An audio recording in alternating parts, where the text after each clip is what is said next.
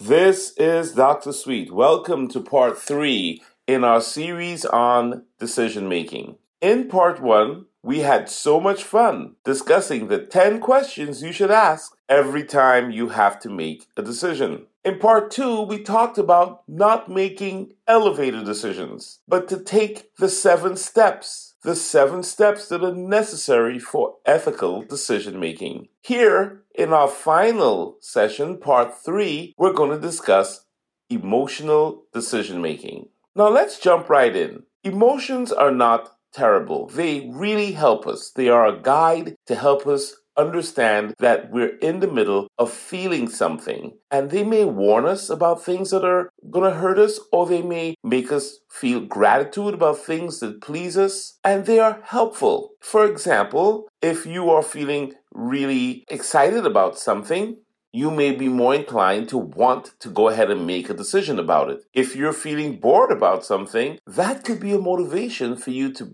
find something else that's more passionate. So emotions can be a guide. The trouble starts when we let them run the show. So I want to review with you now a couple of emotions that can easily run the show and take you off course in your decision making. The first thing is being too excited. Excitement is not a bad thing. As I said, excitement can help us really feel motivated to move forward and eager to get something done. Excitement can breed enthusiasm, and that's good. The trouble is, when we get too excited, we may lose judgment. When we feel really excited about something, we are more likely to underestimate the risk that is involved in making a decision. We may be more into the thrill of the decision, and that might mislead us into taking a bad risk. So when you feel excitement, it's a reason to stop and pause and think through what emotion you're feeling and ask yourself, how might this excitement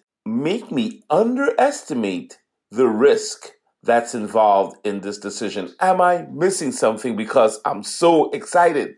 Number 2, feeling super sad. When we feel really sad or we're down, that's another risk point. Research shows that we're likely to lower our goals when we feel sad. We're likely to not strive as high and not challenge ourselves as much when we're feeling sad. So watch out when you're sad and you want to make a big decision, because you may not go for it because you're feeling down and you're feeling sad. And sadness can create the sense that, why should I bother anyway? It's not going to work out. It could become a negative voice in your head. So before you make a final decision, determine if you're in the middle of some sadness or feeling depressed, and think through whether or not you may need some help to be sure you're not making a decision that's lower than what you should be aiming and striving for. The third thing to watch out for is anxiety. Now, I did mention that anxiety could be good because it can spur us to be more careful. But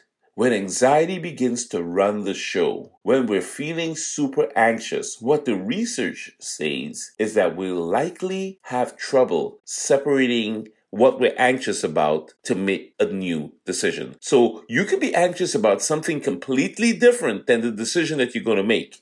It could be in some other area in your life that you're just anxious and nervous about. And yet, and still, that can seep into your decision making. So when you're feeling nervous like that, you may refuse to create a change. You may refuse to do something different. You may want the safety of knowing what works. And as a result, your thinking might be clouded by the anxiety, and you are not making the best decision. So we talked about being too excited. We talked about feeling sad. And we talked about feeling anxious. I want to talk about another emotion that's also important, feeling angry, feeling intensely angry or intensely upset about something. Well, we all know that that's a time that you really shouldn't make a decision. Sometimes you're driving in a car, for example, and somebody cuts you off or something happens, and boy, this rush of rage, they call it road rage, whatever you want to call it, rage or anxiety, sweeps in,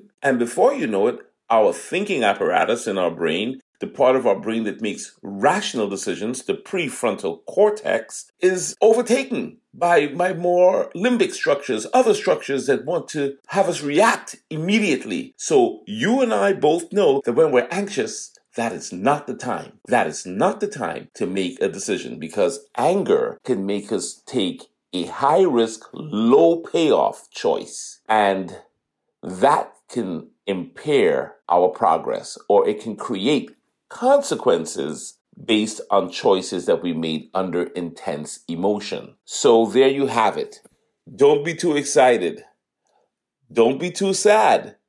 Don't be too angry. Remember, anger is not good for decision making. And certainly don't allow yourself to be too anxious. So this is Dr.Suite. I'd like to review with you one more time. Do not let excitement, anxiety, feelings of sadness, or anger and embarrassment, shame, whatever you want to call it, don't let these things run the show when you're making a decision. The best thing you can do is to balance these emotions and allow some logic to come in, right? So the best thing you can do is ask yourself, what am I feeling? And acknowledge it. Pay attention to the way you're feeling, and then recognize how those emotions might be distorting your thinking and or influencing your behavior. Then apply some logic. Take a step back, breathe, and allow the emotional reactivity to settle down for a minute, and then follow the 5 or 7 steps that we talked about in the last podcast, or just if you're really on the fly, ask the 10 questions. If you can't remember the 10 questions, why don't I review for you now some things that you can do to help. You can stop and pause. Remember, that's the first thing you can do. That's always helpful. When you stop and pause, you should then breathe. Focus on your breathing, which will get you into the moment. And then you should ask yourself, what am I feeling? What is the emotion in front of me? What am I actually feeling? Once you've done that, then you can ask yourself, what do I really want? What is my goal? What do I really want to happen here, aside from my emotions? Then consider the alternatives. Generate at least 3 or 4 different alternatives that you can possibly do. And once you've generated the alternatives, weigh them out and then make a choice. Once you've made a choice, ask yourself this: what are the consequences of my choices? If the consequences are good and you don't see a problem, then go for it. If you sense that the consequences might be troubling or it may cause you a problem, well then slow down and start the process over again. Come back and make the decision a bit later. Pausing and taking a day or two, especially if the decision is complex, pausing for a day or two, taking some time to walk out in nature, go for a run, do some activity that makes you feel happy or puts you in a different mood, might be the best thing you could do before making the decision. So this is Dr.Suite.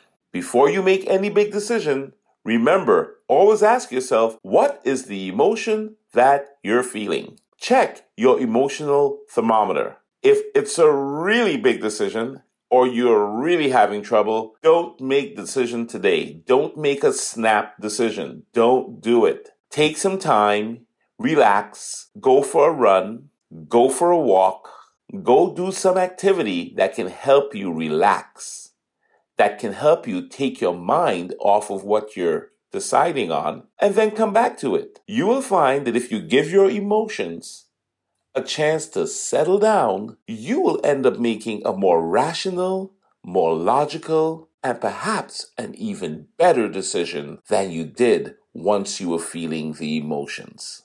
This is Dr.Suite. Until next time, remember, stay in balance and make good decisions.